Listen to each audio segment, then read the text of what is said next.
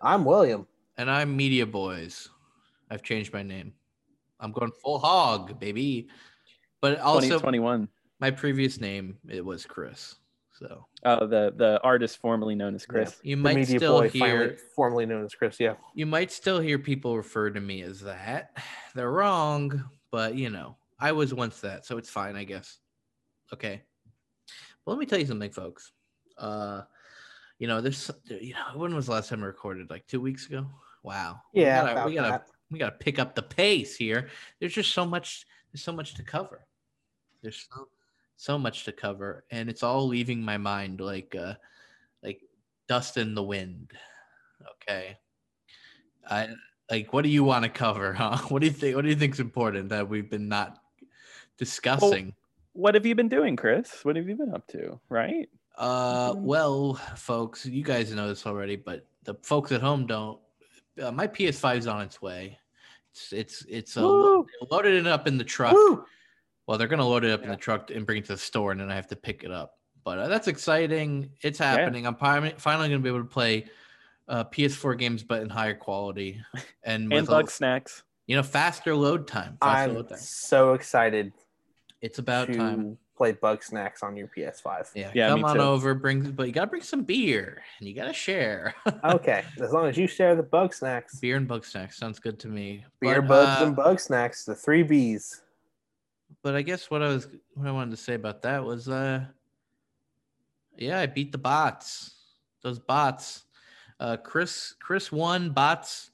Actually multiple, probably at least a dozen points they got because I've been hunting for that thing for a while.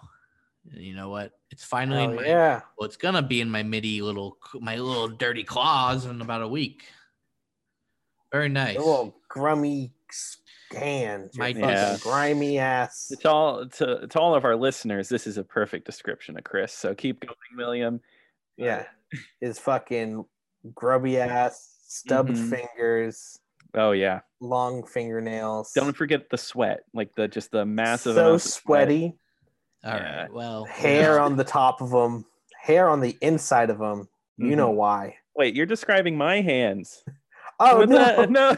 That's actually a very kind description of my hands. Chris has hairy palms, and you all know why.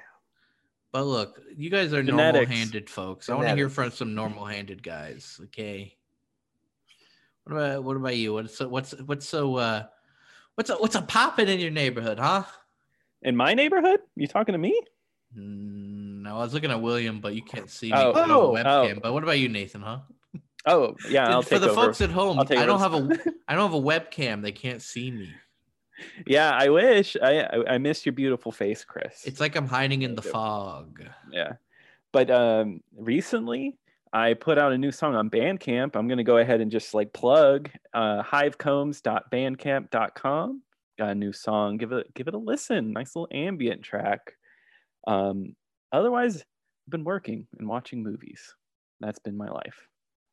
I've been doing this MIDI Boys thing. Also, I've been playing Scott Pilgrim, the game.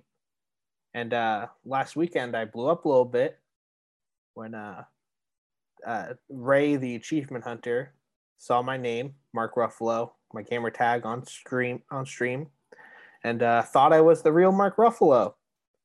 So that was fun. Yeah, that was a good time. Right, that is. I think that should have been top of the show. Mentioning that, that's a big thing. You got our boy William here went viral. I know. Okay, he's like 50,000 views or something. Yeah, don't leave our show, please. You're a star now. Yeah. Mark Ruffalo, William Doyle, they're out there. They're putting their name out there, getting Media Boys viewed by Rooster Teeth guys. Yeah. I also got number 1 on the leaderboards for Scott Pilgrim the day it came out. So nice. I love how the Rooster Teeth guy thought you were real just because you had the little green check mark emoji. That's the green. Yeah, it's a fucking emoji. That's so good. Right. So one day, I'm sure Jeremy Renner will become also viral. Yeah, or Cate Blanchett. Maybe Cate Blanchett. Maybe if we all are in an Xbox party together and someone stumbles upon that. One can hope. Mm-hmm. Is there something I'm forgetting? I feel like other stuff has happened too. It's been like 2 weeks. We got a new president. New president. Oh, Yeah. that's what I was gonna say. That's what good. You brought me there because look, under Trump, all right, you say what you will. Wait, all this stuff happened, whatever. What really mattered was I didn't have a PS5 under Trump. Under Biden, day one. Day one. Oh Day my one, God. I get a PS5. And you know what, folks? Look, I have my own trepidations about this Biden fella. I have my own issues. I could go on. I could write a Wow. list of things I have problems with about him. But you know what? This is turning it around. All right. He's done so much more for me than Trump has ever done. Are you saying that was like one of his executive orders? Day one. Chris from Media Boys Podcast needs a PS5. Give Chris a PS5. And to that, I say, Biden, please come on the show.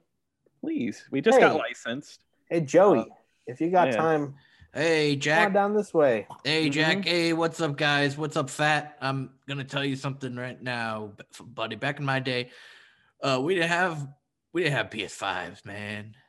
You know what we had? We'd watch rotisserie chicken rotating in the stove. Spinning around. That was a good time for us, man. Man, I used to go down to the Cracker Jack factory. We'd watch that. We watched the little fellas there kick balls and hey, man, you got to butter your pancakes some of the time, but not every Tuesday, or else it'll be Wednesday again. You know what I'm saying, Jack? Oh yeah.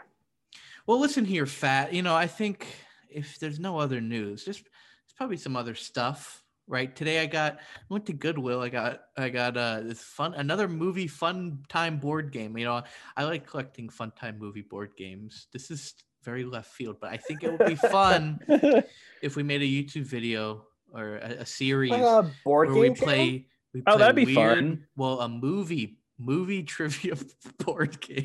Okay, yeah. I'd be can down dig them. it. I'd be down to do a video like that. We have to explain the rules also. Do like a little overview. Yeah.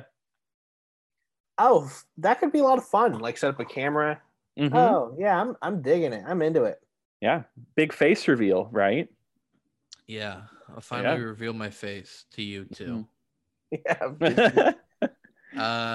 Well, what's the point in wasting any more time? Might as well get to our 3 pieces of media. Of course, this is Media Boys, a show where we watch, play, listen. 3 friends pick 3 pieces of media, and then we watch, play, and listen. Okay, and then we talk about it. All right, that's what this podcast is. If it's your first time listening, all right. And also, if it's your first time listening, what the hell were you doing the past? Was it 27 episodes before this? Episode 28. Yeah. 3 friends pick 3 media. Were you blowing air at your ass all day? I'm not mad at you. I think we could be friends. We could be friends, right? Listen with the listeners. Yeah, we could be new listeners. Hey, best friends. Hello, welcome, William. Thanks for joining us. William will kiss you if you ever. I'll kiss you. If he sees you in person. And not in a sexual way. Not in a sexual way. Only if we both have been vaccinated. Perfect. Like a plan. Wow. I'll kiss you. I'll take you up on it, buddy. And then, that was a trap. Actually, I want you to kiss me. I've trapped you. I wanna say what the movie is this week. Okay, I guess you could do that. Whatever. Wait, you don't want to talk about kissing anymore? Not till vaccines are. No. Oh, okay. Okay, fine. Talk about the last exorcism. Oh, yes. The last exorcism. This is the the exorcism. Exorcism is alive and well. The Bible is filled with demons. If you believe in God, you have to believe in the devil. We're looking for the Sweetser farm. You want to make a U-turn, and then I want you to go back where you came from. Please, go! Seems like the end of the road.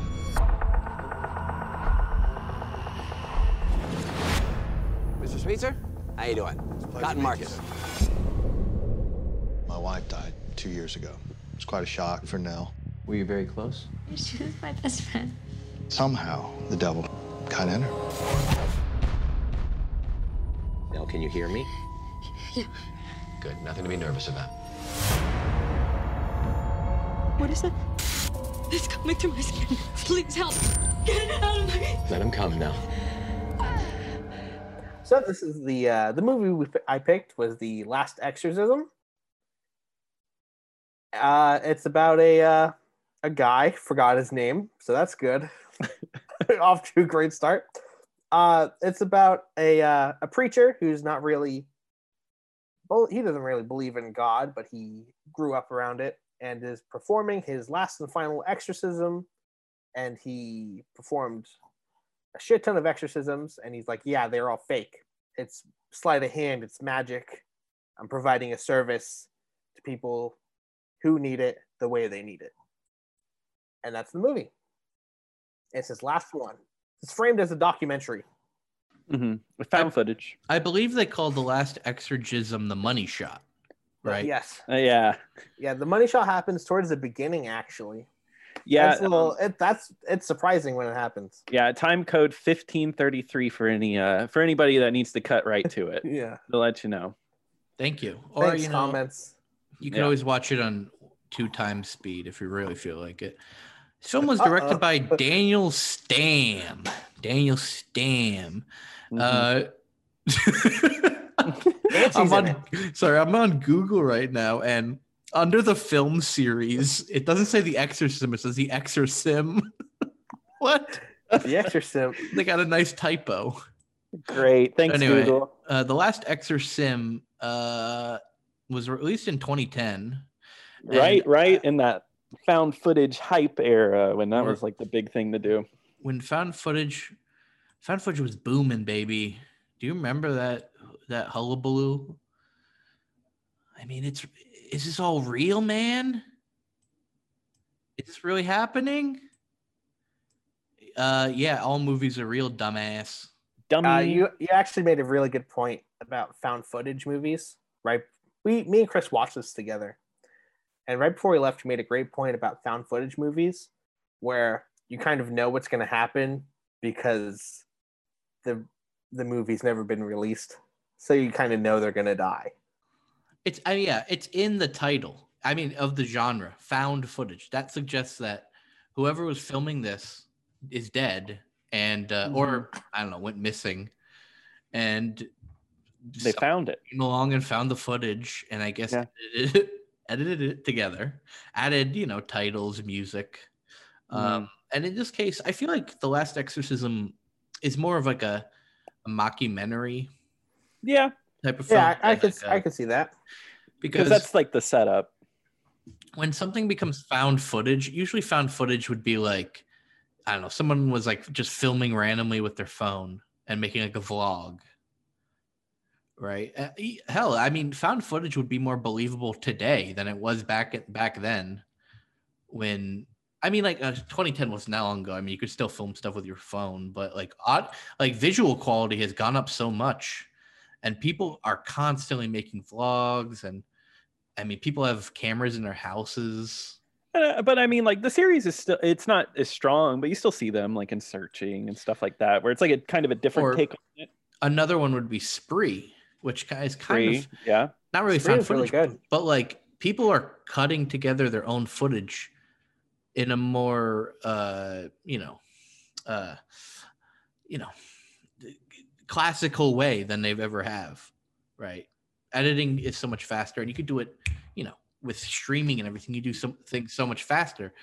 So I get why found footage isn't really a thing anymore, but because the bubble kind of popped, people got sick of it. Yeah, but it was all in service of kind of the same thing, which was either people weren't losing footage anymore. Our phones keep it all. Yeah. Goddamn Facebook and all its found footage. No one's putting all their footage on a series of VHS tapes and leaving it in a creepy house. Yeah.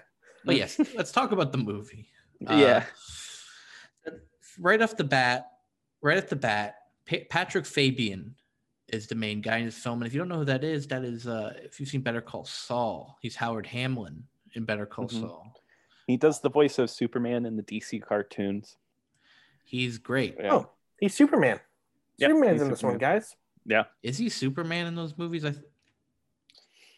Unless I'm thinking of a different. Someone in this movie does the voice of Superman. He voices Cyborg Superman. Cyborg Superman. So still Ooh. Superman. Still Yeah. Anyway, so yeah, it's like a found footage documentary style film. Patrick Fabian plays, like a fraudulent priest. And the first 30 minutes of the film don't play up the horror element as much. They're kind of just like, it's like a comedy. It's all set up. Yeah, it is more like comedy, and that's where I think that's the best part of the movie. I agree. Yeah, I do too. It's kind of a genius setup. I mean, they're playing on our own expectations. Like you would expect, it's become like a trope of like exorcism movies where it's like the priest is losing his faith. I mean, we talked about The Exorcist. We did an Exorcist episode on here where we talked about, Damien, that character. His whole thing is that he's losing his faith in God. And that's what leads him to The Exorcist in some way. And that was, we're Exorcist heads. We like that movie a lot. Oh, yeah. Yeah. Media Boys is pro Exorcist. Great film. So they do that here, but playing on our modern expectations, like obviously, who believes in, in exorcism? People are more cynical. Yeah. We've seen it all. So the fact that they do a thing where it's like the guy's playing it up and using, fake audio to mess special with people, effects, his own special effects. It's such a interesting concept because that scene is edited so well where they do the fake exorcism with the exorcism, and it's cut in with like, oh, this is how I just did the thing you just saw, like all sleight of hand stuff. Really is a lot of fun, like to watch that. Like I could watch a whole movie of this guy just going around performing fake exorcisms. It'd probably be a good time, like different ways. Yes. Yeah. So we have that setup, and I think that setup is great. But then it kind of gets into I don't know, what it does with that setup isn't as interesting as I think what could have been with that setup, right? Like you could have gone in a much different direction. I thought, because it sets up in the beginning as a family, I thought maybe, he tricks these people, does his final exorcism, he's like, I'm done with this stuff, goes home, and then like, I don't know, his son is possessed, right? Or something, and then maybe for some reason he has to return to the previous people because like he exorcised the demon and then brought it home with him. Oh, like, I could have done something like that. That would be wild. That would be pretty fun. Yeah, that's good. That's good. They could have done something like that. Though it's the lady that he does the fake exorcism on turns out to be actually possessed. Yeah. That is by the same demon twist that he says, yeah, this is the one that possesses her. Yeah, which is wild. Which is pretty, I don't know, convenient. A little convenient. Exactly. There's a lot of these little conveniences. Well, in the movie. I thought that's what they were setting up was like, oh, she like somehow overheard that's the demon he mentioned, so she was just faking being like, oh yeah, that's the demon that's possessing me. And kind of further set that up. Yeah, and it kind of plays with that a little, like she's faking, and that could have, I guess, been something. Maybe she's just a psycho, like she's killing animals and stuff. But can you really do that? They did the fake out. They do a fake out later on in the movie. Mm-hmm. I guess we don't have to spoil the exact ending, like what actually happens in the end. But like, it's a fake out. They do the fake out in the beginning, and then in the next hour, at the hour mark, they do another fake out where it's like, oh, she's not actually possessed. Oh, is she? And then she is. And then she is. And then she is for real. Yes. Yeah. Yep. Something that was funny that we were talking about was how usually in found footage movies there's no like editing, like title cards. Like at the beginning of this movie, there's like title cards for the people. It says their name and who they are. But this is found footage. Right? So like how is there like a post-production Oh yeah, this thing, and then like it's a Chris brought up like, oh yeah, we're leaving in that cat killing scene, leaving that in the movie. Like somebody like edited this Mhm. as part of the movie. Yeah, you're right. And like that's interesting because like, one of the first found footage movies, Cannibal Holocaust, like that movie's about them editing the footage they found. So they find the footage and it's them editing it, and it's like the idea of like, should I be editing this? Should this happen? And I guess like this is just like you don't even think about that. This is our editor. We did this. And like look at Blair Witch, where it feels like we're just going through footage that was shot on a camera, right? And that's also about documentarians too, because they're making a documentary and then they end up in this situation. Now, so yeah, that's the same thing that happens here. There are documentarians decide to follow around an exorcist on his last job because he's given up on it. And it's not like he's given up on it, like the same way Damien has, where it's like Damien's like on the, he could just kill, he wants to kill himself basically. Yeah. This guy has a reason because done with it. He's sick of the way exorcisms, like the culture, I guess, and like the amount of people that have suffered because of exorcisms, and all the children that have died. Yeah, because that was the part that was like kind of haunting at the beginning when he talks about like, oh, I saw that like a kid died because of this, and I knew like this is wrong, and I was like, it's interesting because that's something that's happened. Yeah, that feels like like an actual real thing. Like a real thing about exorcisms coming into this film, and just all the issues they've caused, which I thought was clever. I liked that. So he ends up going to backwoods. Was it New Orleans? Baton Rouge, Louisiana. Oh no, that's where he's from. Oh, okay. He's from Baton Rouge. Marcus arrives at the Louisiana farm of devout Louis Sweetzers. It's in Louisiana. Okay. Yeah. So he doesn't travel far? They make it seem like he travels like a crazy amount. Yeah, we're right next door. Come on. Yeah. Bud. I don't remember where he's from, but it does feel like a city slicker going into the South. Well, that's what... And he thinks they're all stupid backwoods guys. And the dad himself is a stereotype, which is like, he wants old God shit happening, Wrath of God type of stuff. Yeah. Old Testament type of deal. Yeah, Old Testament man. And he wants to teach, none of that new shit. Yeah, I don't want any of that new stuff. Forgiveness, fuck that. They went a little bit too far with that update to the Bible. I'll just say that. Bible's 2. The Bible 1 is much better than Bible 2. Believe me, okay. All right. So yeah, so you get a bit of that, and that's all. Like it's in a comedic sense, kind of fun, right? It's pretty fun, good setup. And then the rest of the movie happens, and I don't think it's not bad. It's pretty decent, I think. Yeah, it's okay. I like it up to a certain point. I like really late in the movie. I think it's interesting. I think it's well filmed. It can be tense. It's more. I think it's less about fear and more just like watching and looking and seeing everything going on, because it definitely takes him a while to be like, this is real. Like he's very against this being real for a long time. Yeah. It just falls into kind of a typical territory. I think the first act has a lot of potential, and I think that's the best part of the movie. So it's kind of disappointing that the rest of the movie is just like, yeah, none of this really is too shocking. We're falling into, basic found footage territory, The at the last scene, they add in like static effects, and those are not good. Yeah, I was gonna say it like disrupts the whole way the movie is till then. Yeah, the last, I think it's like 10 minutes. I don't want to spoil too much. I just really don't like it. Something about that ending really just doesn't sit well with me. It just doesn't feel right. Like you said, they're static and they just like cut out a lot, but I don't understand why it was doing that. Yeah, it had no reason. Because like it doesn't skip time. It just statics. Yeah, it's weird. It starts doing effects, and I don't know if their budget was that big, and I don't think it doesn't look good. It's definitely a low budget film. 1.8 million. 1.8 million, yeah.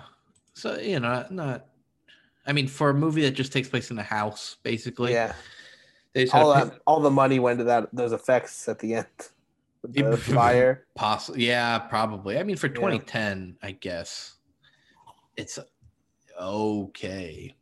Not saying effects are not bad then; they're pretty good. Yeah. But like, yeah, I think they're not like terrible. They're not like dog shit. The gore. I mean, the most gore you get, she murders a cat, and that looks pretty real. Well, like, that was pretty gross. Caleb Landry Jones when he has the big cut on his mouth.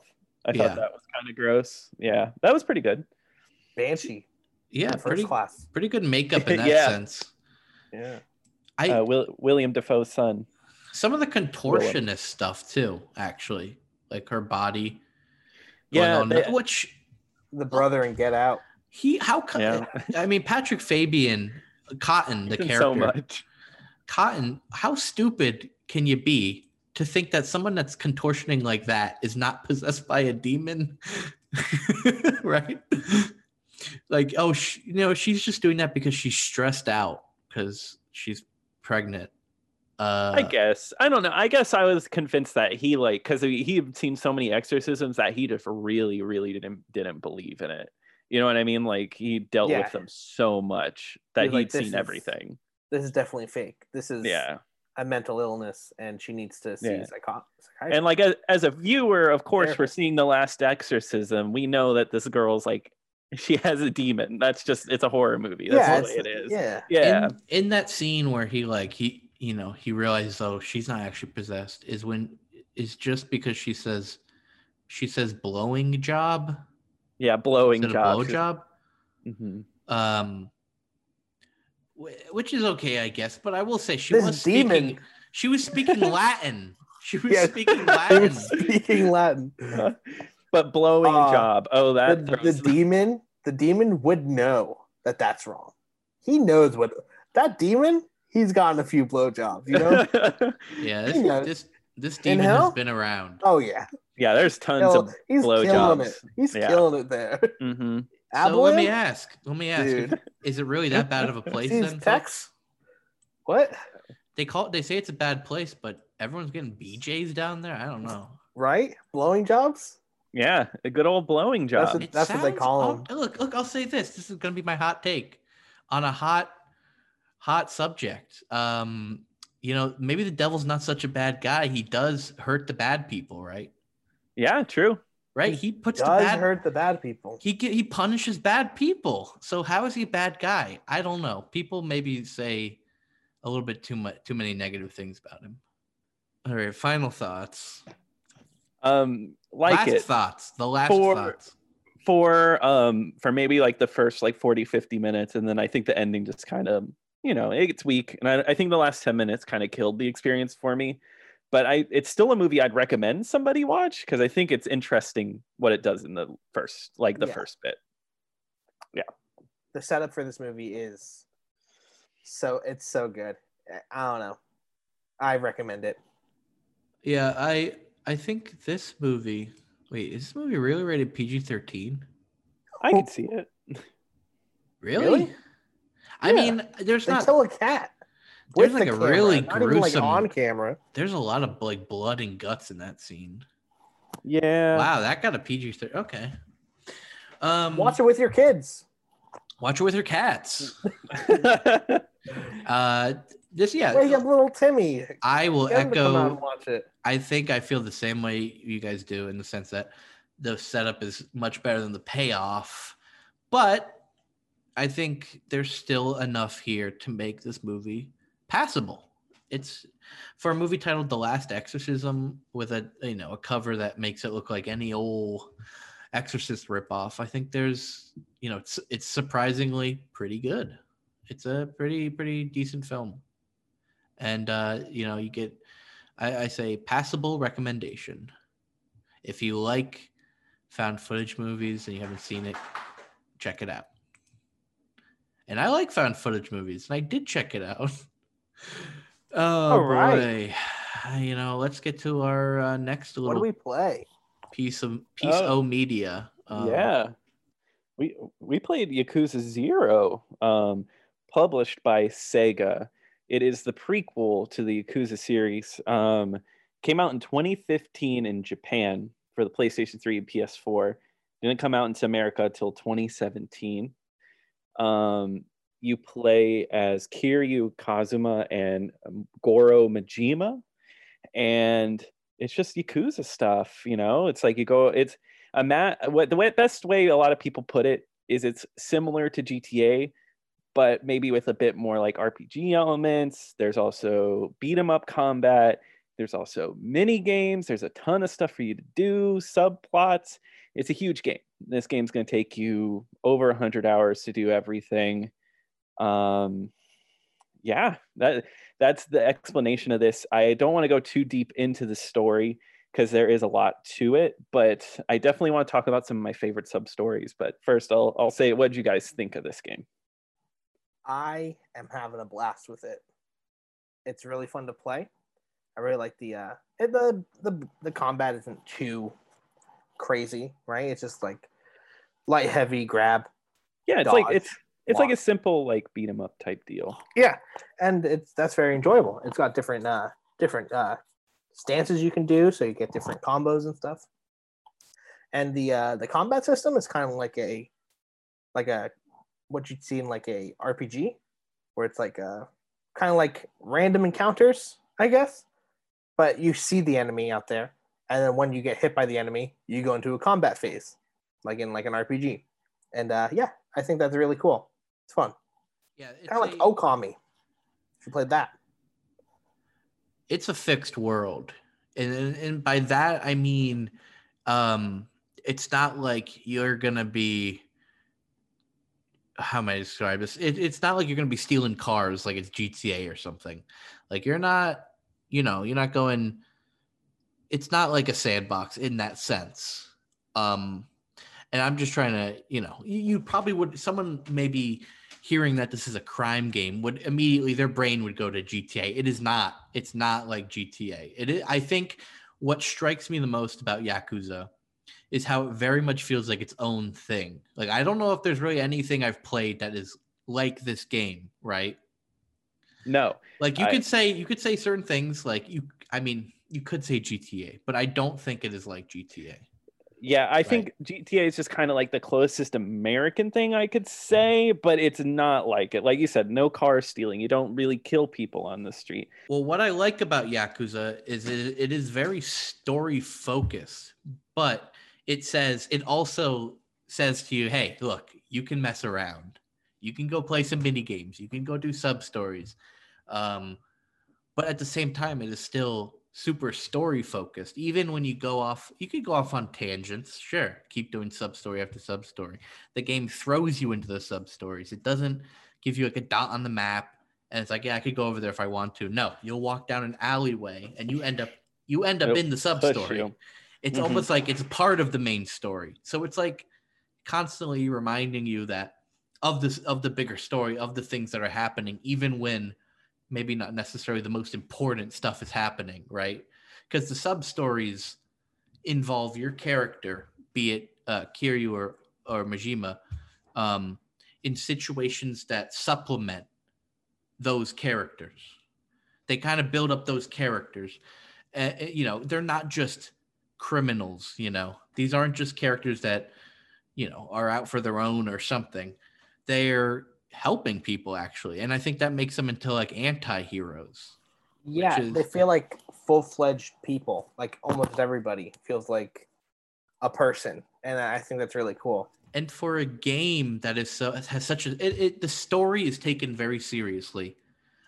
The fact that it can do these weird sub stories and like weird mini games, and they feel so playful, but they don't detract from like that serious tone from the story. Is so well done. It's like a nice like levity to like this really like I guess like a very deep serious story, and you get like a sub story that'll make you laugh in the middle of all that. But like you said, it doesn't take away from these characters. If anything, it adds to their characters. Like I think Kiryu is so interesting as a character.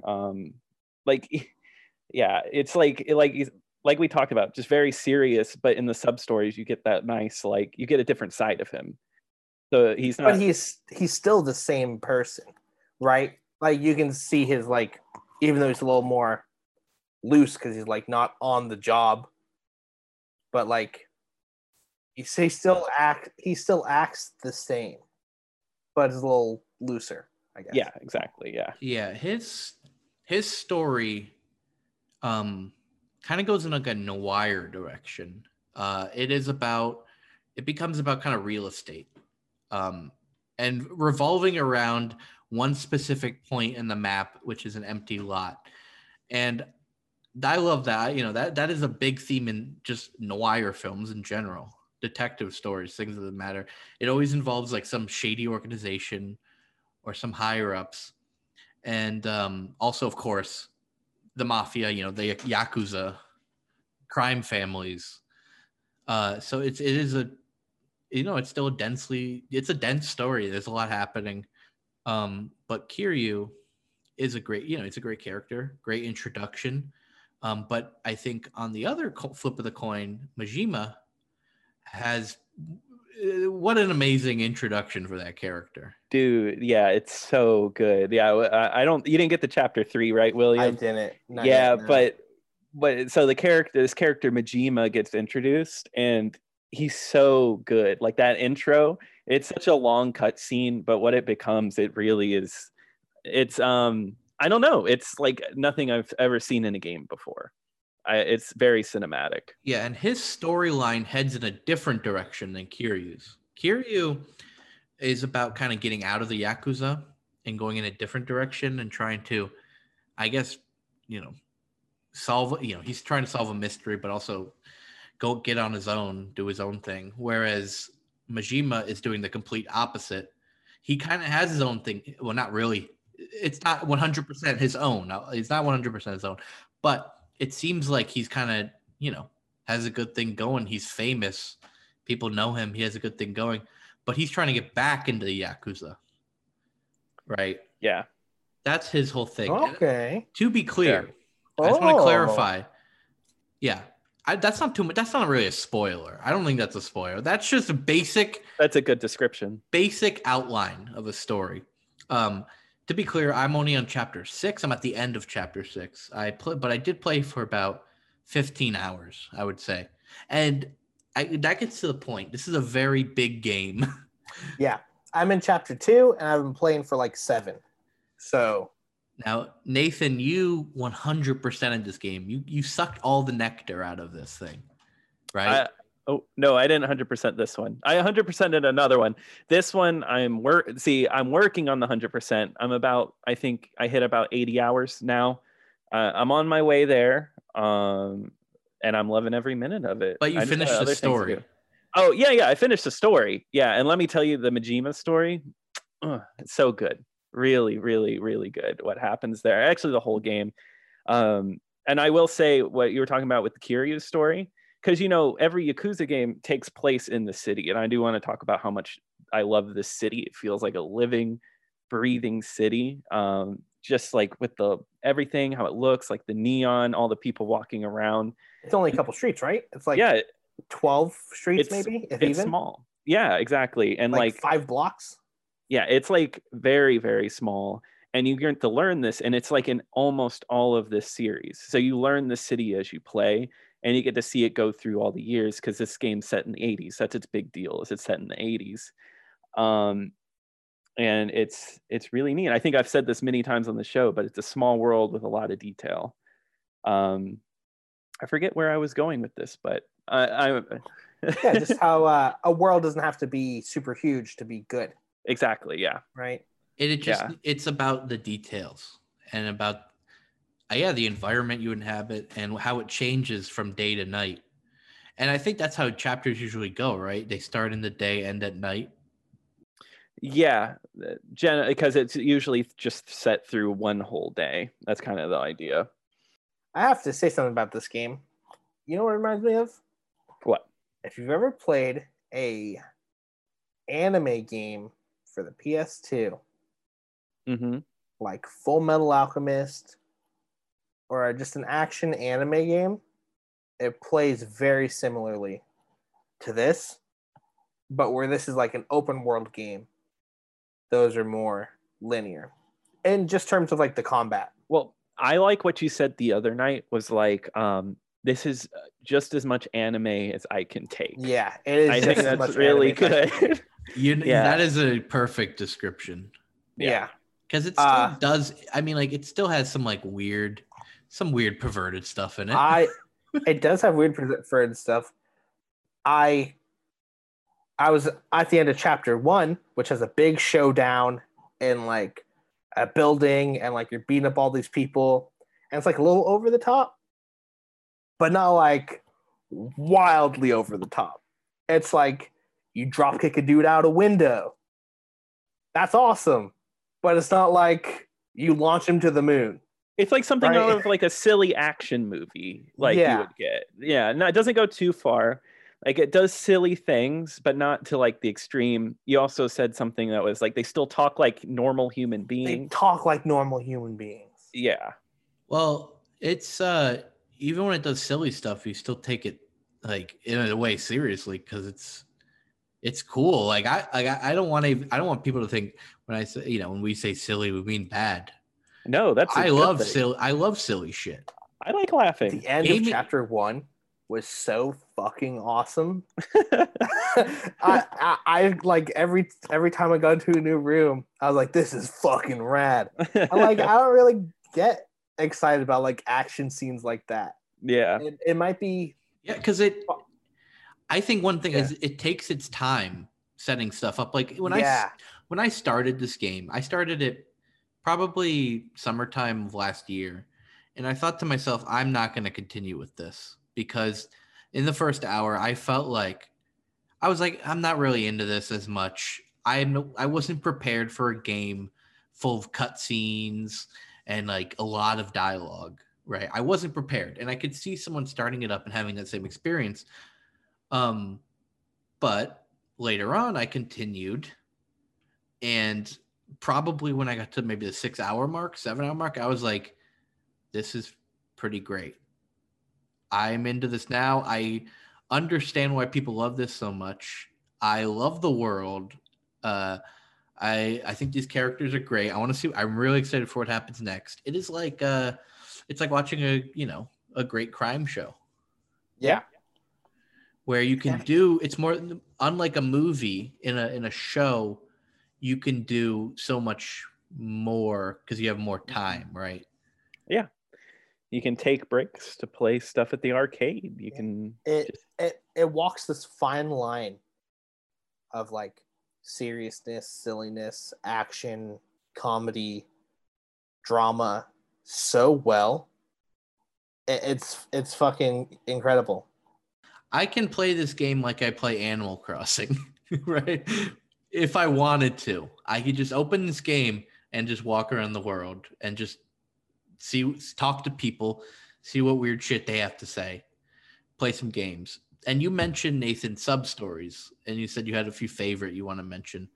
Yeah, there's one where there's a punk band. Have you guys done this one? Yes, I've done this one. Where they're not really punk, and you have to teach them how to be punk. It's just silly. I love it. Yeah. It's all dialogue. There's no like combat or anything. No, yeah, it's just story. Yeah. It's fun. There's it just adds so much. Mm-hmm. Yeah. And then, go ahead. What was it? What were you gonna say? I was gonna say another one, but go ahead. Well, the sub stories. That's when the game gets to be playful. Gets to be really playful in a storytelling way, and those. Like I said, they supplement the story and the characters because you like it makes it feel more like there's a wider range to this game. Like there's more to it than like a serious crime story, and I do really like that. I do want to say something about that fake punk side mission. It did something in the dialogue where like the fake punk was the lead singer of a band was describing you and how you look, and every time he said something, the camera angle changed, and like was showing like different sides of you, and it was like funny without having to be like funny in words. Yeah, just through like And editing.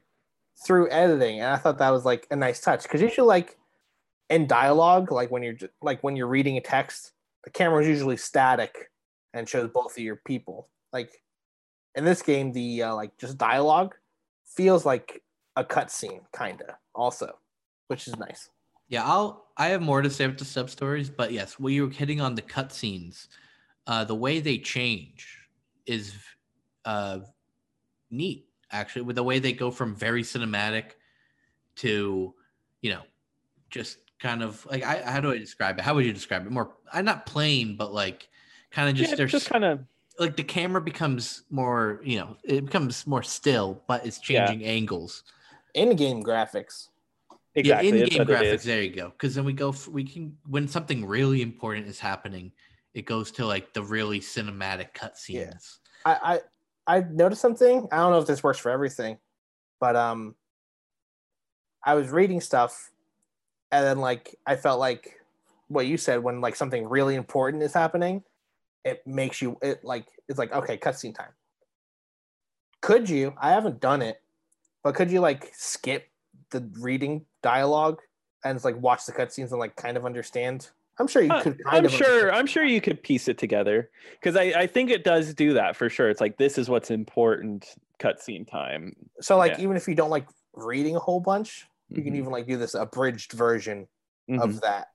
Well, I mean, if you like reading, you're gonna have to play different. If you don't like reading, you're gonna have to play a different game. Play a different game unless you speak Japanese. Oh my god! Oh no! You can repeat yourself if you want, so you can. Did I say something wrong? Edit this out right now. Unless you speak Japan. Unless you speak Japan, I guess it's.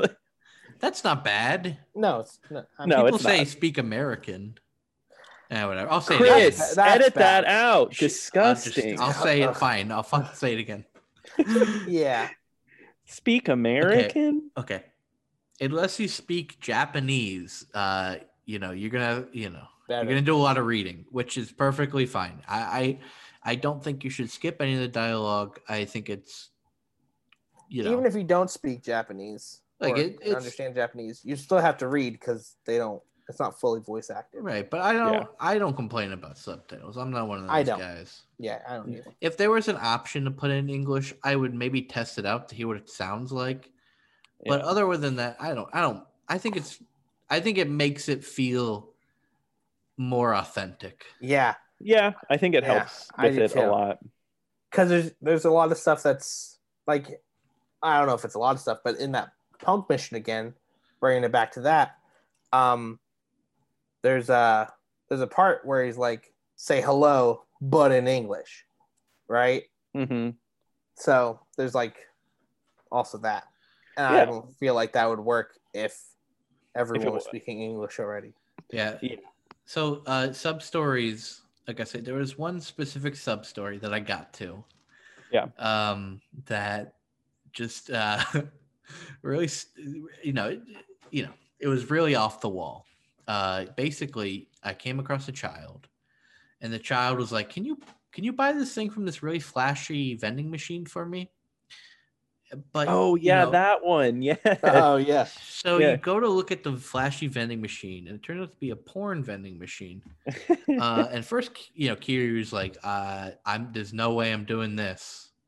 But I'm a man of my word. Actually, I'm gonna do it. I'm gonna get it for the child just because I'm a man of my word. But there are some women nearby, and the women are looking at him, and they're like, "What's that creep doing talking to that child?" And you're like, "Oh God, okay." So your mission, if you choose to accept it, is to buy porno for a child, but don't get embarrassed in the process. So you have to sneak by these women, and the women are just looking like left and right. It's really funny. Yeah, no, I love that one. And when they spot you, Kiryu's just like, "Uh-oh, I'm embarrassed now," and you have to restart. Yeah. There's another one I really like where there's a girl that's selling her panties, like her used panties, to men across like Japan, and it's like a whole ring that it's like a it's like a racket. Yeah, it's like a racket. Oh, fuck. And there's actually one person in the racket that doesn't want to beat anymore, but is forced to do it. So you have to help her out. It's like its own crime syndicate. Yeah, it's I love it. But there's also like really cute sub stories. Like there's one where it's a crossword, like a guy wants to propose to his like girlfriend through crossword because that's how they fell in love. And you have to work together to like make it work. That's fun. Cute. It's like there's such a nice variety in the sub stories. Yeah, like even the side characters are oddly fleshed out, and you get to like them. One-off characters, right? But not only are there these one-off characters, but also characters you'll just randomly come across that you have to befriend. Like you just continuously going to the store and buying things from the cashier, and you'll become friends. And that's like a sub story. That is a sub story. It is. So, and they have there's a lot of variation, and each sub story has like elements of comedy, elements of drama, stuff that is not necessarily in the main story. So it like helps flesh out the game a lot more, and I like that a lot. But other than the sub story, there's also the mini games. I don't know how much time you spent playing mini games, William, in the amount of time you spent playing. Not much. Not much. It can be easy to get caught up playing the mini games, and that will just extend your playtime, really, right? You're just gonna end up spending all this time, I don't know, bowling or playing baseball. I mean, I could see you could just go through the whole game without seeing any of the mini games, some of them at least. Yeah, you could run from story mission to story mission if you wanted to, but I think that world building is what helps, because like I'm learning how to play Mahjong because of this game, and it's pretty cool. Like when I was over at my friend buddy's house, he was playing one of the Yakuzas, and we had to learn how to play Mahjong together. I know how to play Mahjong now. I know all the suits and stuff. So it's a learning tool as well, right? So. Yeah. Well, yeah.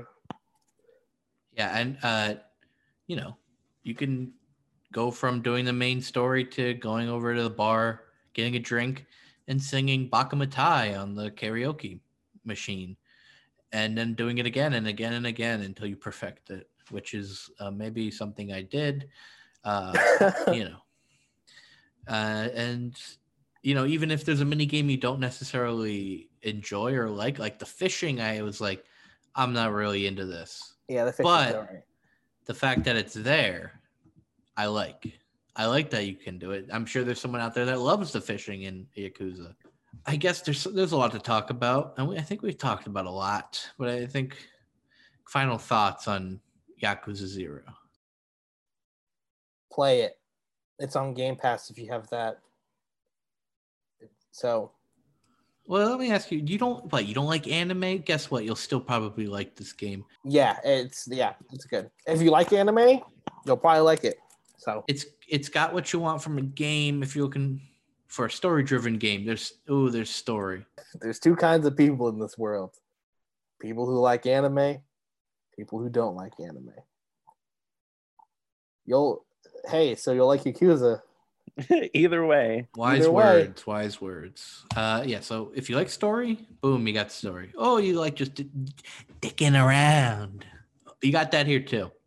Okay. You sure do. And don't let the first few hours turn you off, because it's not saying it's bad, but I'm saying that it's a lot of cutscenes. And anytime I play a game where it starts off with a lot of cutscenes, I can be like, okay, I would like to get to the action now, please. Yeah, can I play my game now, please? It is just because I am impatient, but it is worth it.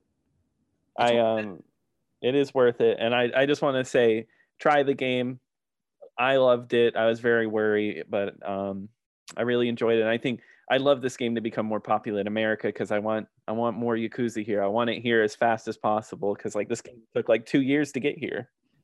I think lately it's been having a big this boost game in America. This game was like kind of part of like where it really boosted when it came out on PS4.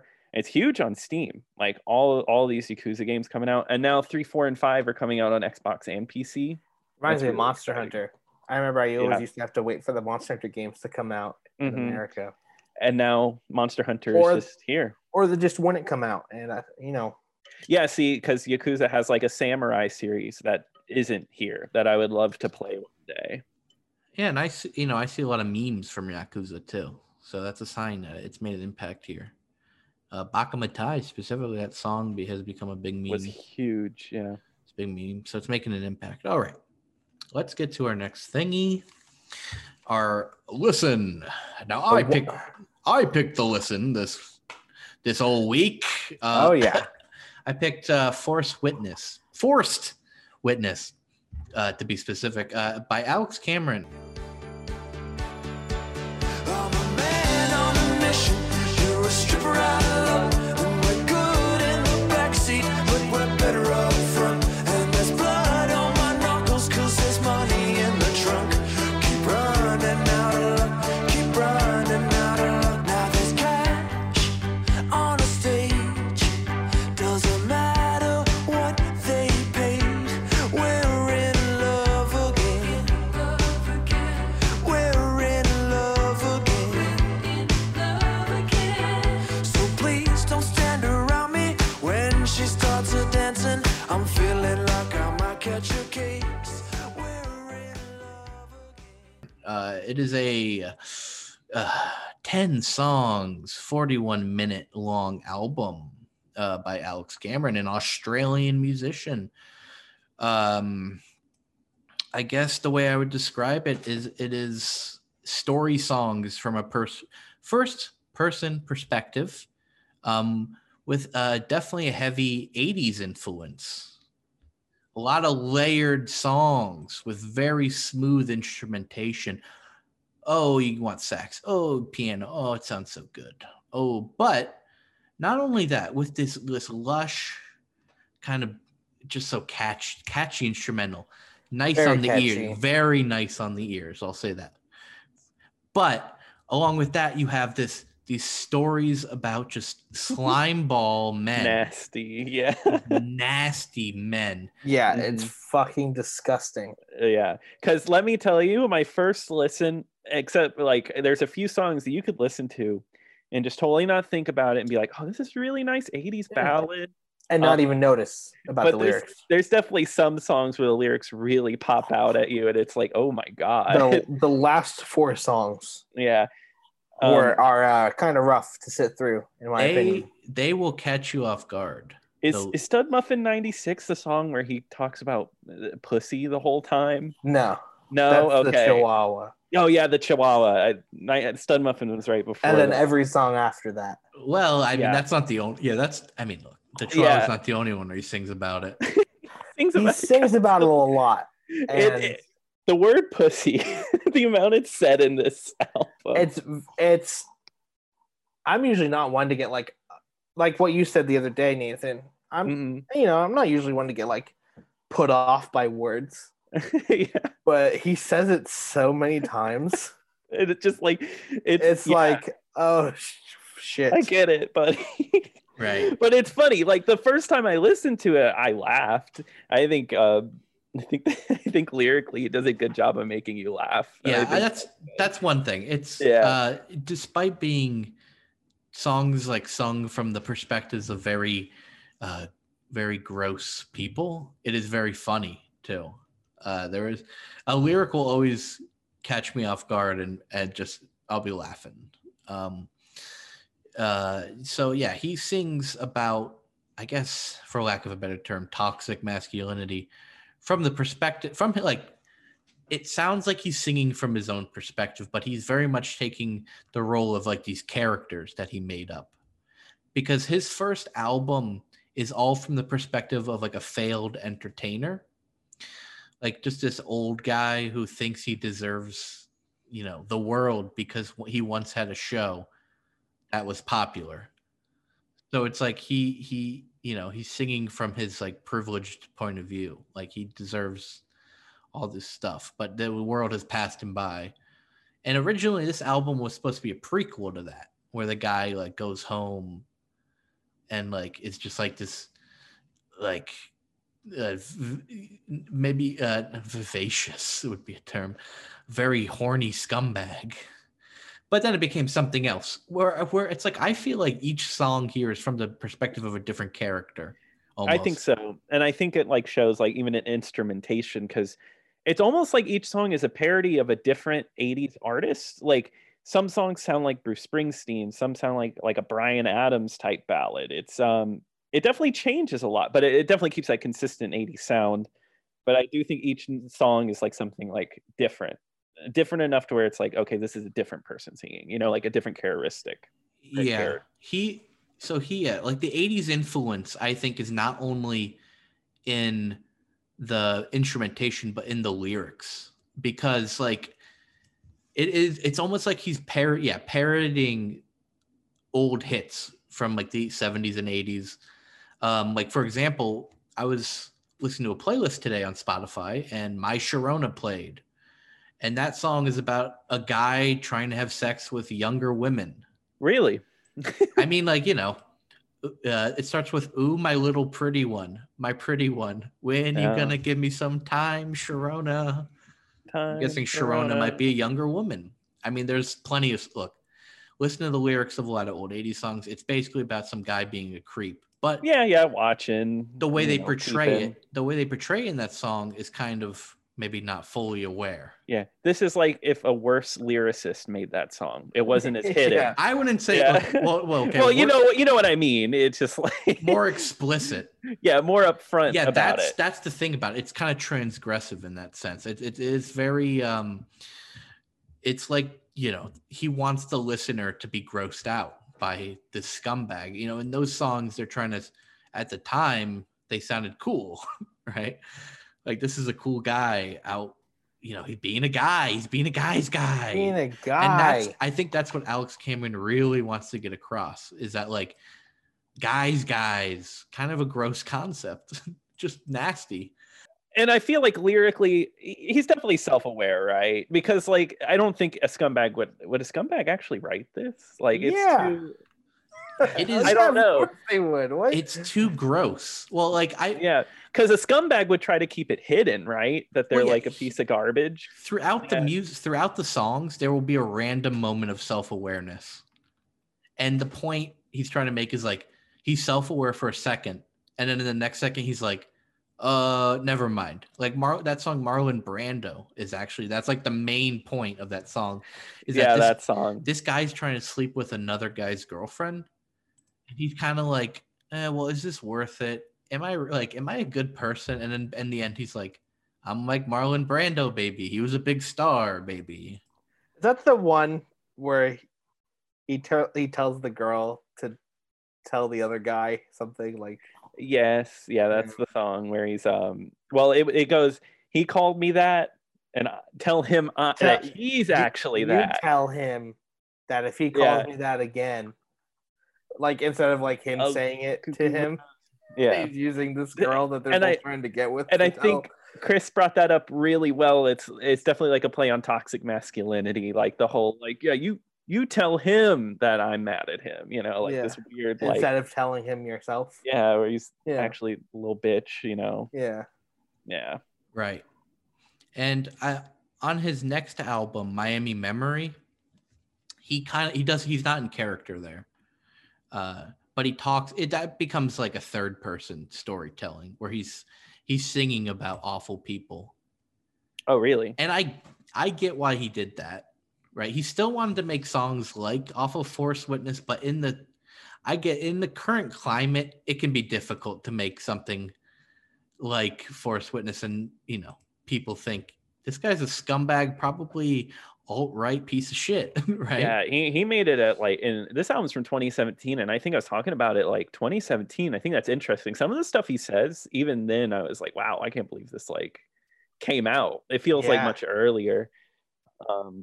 He says some fucking rough shit. He probably, look, you know, subtlety died when Trump became president, of course. And he probably started working on this before Trump was president. But yeah, he definitely, I mean, look, like he's making fun of those guys. I would definitely recommend listening to Miami Memory, where he kind of talks about how he writes, like he kind of talks about, you know, being, I guess his girlfriend told him, write what you feel. Don't worry about how people perceive it.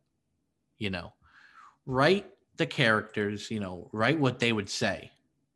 And yeah, it's messed up stuff, but that's what you're trying to get across. Yeah, I mean, it's like any piece of literature or anything. Like you have a character, and then if it has something to say, it has something to say. Yeah, and I don't know if it makes it more accessible. It probably makes it more accessible. The fact that it's also very lush pop music, right? Yeah, 80s yeah. inspired pop music. Yeah, no, like the the 80s, like the sensibility, because we're talking about he's saying horrible things, but these songs are like they hit. They're really good. They sound really nice. They sound like 80s hits. Like he's written 80s hits. Yeah, here. if you're like, if this popped on the radio, it wouldn't. But if this popped on the radio and you're not really paying attention, just driving, you wouldn't blink an eye. You wouldn't. It just sounds like, well, most of the songs. Yeah, there's first half. Yeah, because I think half the album. Me and you talked about how like kind of like I think it loses itself a little at the end. Maybe could have been cut a little shorter. I would have been okay with. There's one song, the Hacienda, which is just a straight out parody of Hotel California, right? Is that like what they're going for, or he's going for? Yeah, and yeah, it's I don't know. That song was the one song that I was just like, I don't know about this one. Like a getaway for just people that want to cheat on their wives, like exactly creepy guys. Sorry, 1 second. I lost my Google page. God damn it! While he's finding the Google page, how's your day, name? How's your day, listener? Oh, well, I'm back. Yeah. I found back, the Google page. The listener doesn't have time to say how their day's been going. Just be quiet. The boys are talking. Run through the songs a little bit. I'll just run through it a little quick. Just talk about, like, emphasize the themes. Every song? No, I'm not every song. I'll highlight a few. Maybe my favorites. Candy May. Well, Candy May, starter song. That's about a guy who's in an abusive relationship, but he keeps coming back. Right? I like Running Out of Luck. I was gonna say Running Out of Luck is my favorite song. I think it's really good. That's definitely like the most like 80s ballad. Have you guys ever listened to War on Drugs? No. It sounds very similar to them. It's kind of like, except a bit more poppy. Right, and that's another instance. Yeah, it is a ballad song. Yeah, that's the one with Angel Olsen. Oh no, that's Stranger's Kiss. Stranger's Kiss. I should know. Which is good. Which is a great song. I should know that. Well, yeah, Running Out of Luck. That one's kind of about, well, you know, some of them are not as straightforward. some of them are a little more abstract. Some are much more straightforward. A good example of a song that is much more straightforward is True Lies. I love that song, and that song is about a guy who gets his kicks messaging women online. Yes, and there's one particular person he loves emails that sends him pictures of her beautiful eyes. Yeah, her beautiful eyes. He's like, I love the rhyme, beautiful eyes, even if it's, you know, just some Nigerian guy. Yeah, doesn't he send her a bunch of money and stuff? Yes. Like, it's definitely like yeah. You know, he doesn't care if it's a lie. He just doesn't care. That's what, you know, that's the only feeling he has, is doing that. And I mean, it definitely explores that theme of just cheating and also internet porn or messaging women online on the internet. And like, there's one song in particular where the character is basically a pedophile saying that he can only, you know, get off if it's, you know, a barely legal teen. He's like waiting for a girl. He's waiting for a girl to become 17. I think that's Stud Muffin, right? Stud Muffin. Is it Stud Muffin? I believe so. That's another great song.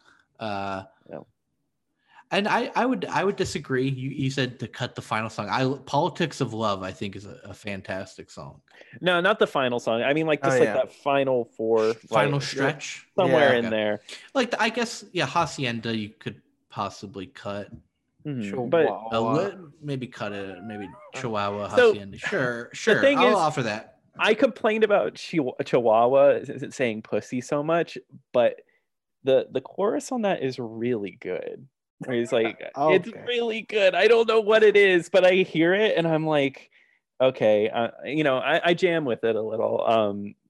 It's just like there's little glimmers of like good, like Marlon Brando, which we talked about, where he says, I feel like Marlon Brando circa 1999, which was like he died like a few years later. This is like old man Marlon Brando. Yeah, I think that's so silly. That's the irony of it. That is such a funny line. Holy shit! I love that, because he's singing about a big fat guy who became reclusive. It was like that's pretty good. Oh my God. See, that's the thing. Like, I feel like there's songs I can complain about, but there's like these little hints of great, it's funny. No, there's some brilliant jokes on this whole album. Oh, it's so good. Yeah, but I guess to finish it off, I'll say this was probably my favorite album. Well, it's one of my favorite albums, but of 2017, I think it was my favorite album.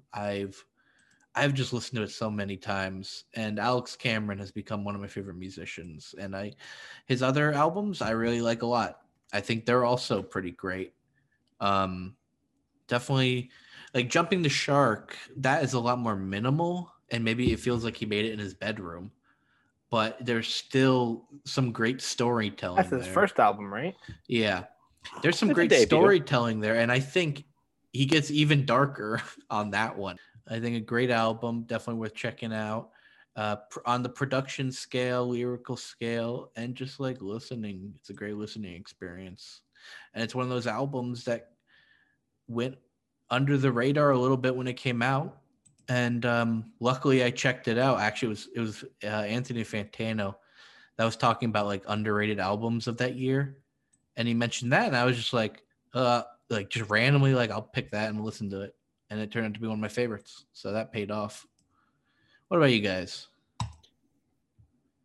Yeah, I mean, I came out of it really enjoying it.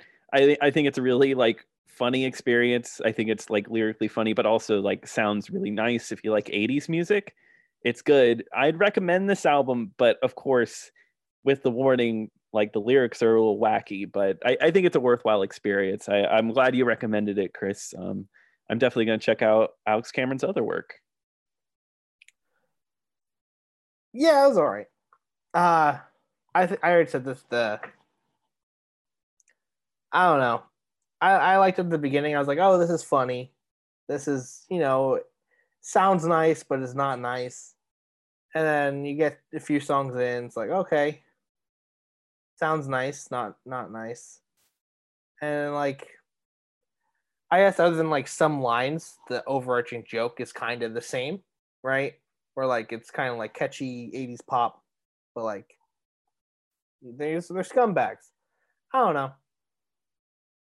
I like the first half of the album, and then it gets rough because it kind of loses that like it can be overlooked if you're not really paying attention. With more of the like really on the nose. With some more of the harsher lyrics. So I guess that's it, folks. Now, I guess best in show. This time around, let's do something a little different for best in show. I want you to say your pick and why. Usually we just say it. Our pick and why. Your pick and why. What's your pick and why, huh? Yakuza. Yeah. Okay, why? Well, why, mother effer? Because it's very fun, and I would like to revisit it. I do not want to revisit the album or the movie anytime soon. Okay, that's good. Yeah, I would pick you. Yeah. Well, why don't you want to revisit, huh? You want to go through the whole podcast again, recite every opinion you had, buddy? Because I feel like, well, I guess it doesn't count because I've finished the other two. I haven't finished Yakuza, so I'm not really revisiting it. I'm actually finishing it. But yeah, I think Yakuza was a more enjoyable time for the time I spent on it. All right, you did it. You explained it. Well, look, I was between the album and the game, just because the album, obviously, I love the album, and I'm enjoying the game a lot, but I haven't finished the game, so I was like, if I pick the game, would I be actually, What if the ending absolutely fucking sucks? Right? What if it fucking bombs so hard? 80 hours in, I played this game for 500 hours. Negative review. but, Yeah, 500 hours in, it's bad. Stinky. I think I'll go with the game, just because, from what I've played so far, it's been a pretty great experience that has hit on a lot of different things that I like from something, right? It feels like a full-fledged experience. And I guess the album is coming on hot, right? Coming up right behind it. But I will pick Yakuza, just because for a game that I've already spent 15 hours in, I want to put 15 more hours into it, right? Yeah. I want to keep playing it until it's finished. So your hands fall off. Yeah. And Your fuzzy ass hands. yeah, those nasty, sweaty, fuzzy hands, stubby. My perfectly normal hands. Now, what about you, Nathan? Well, Yakuza 0. It's it. Yeah. I put so many hours into it, and I'm still putting hours into it, after beating it. So it's just something I really want. Now, I do appreciate that I the other media, but something about Yakuza, when I first played that, it kind of changed my perspective. It introduced a lot of things to me. Like, it made me want to watch more Japanese movies, look into more Japanese games. So I really appreciate it for that. Right. Yeah, it is something special, for sure. Also, I feel like I'm kind of biased towards video games. Well, I don't know. You got a bias there, maybe buddy? not. Media's hard. Comparing media, Because like they're all comparing music, so movies, different. and video games. Yeah, different. Right? Because video games, I spent 80 hours on Yakuza. That's 80 hours of your life spent on a game. Like, compared to a movie, which is like 2 hours. Right. I feel like we haven't said this too much recently, but the whole thing of what media is the best is a joke. And it's impossible to really compare these things to each other. And when we say we're consuming media, that's a joke too. Yes. Oh yeah. Because people always say consuming, as a negative thing, but wouldn't it be funny to say, oh yeah, today I consumed a Tarkovsky film, Stalker. Yeah, I was just binging some of The Last Exorcism. Yeah, watched all of it. Watched the commentary. Watched all of it in one sitting. It passed right through me. It passed right through me like a binge. Ooh, like a bad Taco Bell Chipotle combo meal. Right. Yeah. No. I'm not putting on Barry Lyndon, and it's passing through me like a solid turd. You're telling me air that's passing through me, right? You don't do a Kubrick's binge. You just sit back, The Shining, Barry Lyndon, 2001, just binge it all day. Well, actually, oh yeah. When I saw, I'd never seen a Kubrick film before Ready Player One, and when I saw Ready Player One, I was like, I should go home and just and binge watch this guy's filmography. But they were boring. They were stupid. What the hell? I watched 2001 on 2,000 times speed. It was about 1 second long, actually. Oh my god! Look, I can't believe there's a whole scene in that damn movie set in the Shining universe, right? Yeah, 2001. Yeah, he does There a crossover. Yes, there is. It's Shining. Okay. It's embarrassing. Right. It's embarrassing and awful. You like Kubrick?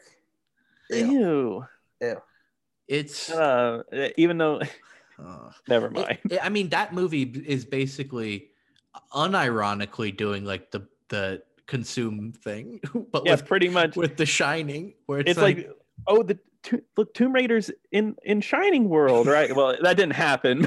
I'm just saying, like, Tomb Raiders in the background. Tomb Raiders there. It is equating. It's equating to the work of Kubrick to like an Avatar image. Like you have like, it's equating. It's like on the same level in Ready Player One, right? An Xbox Live Avatar.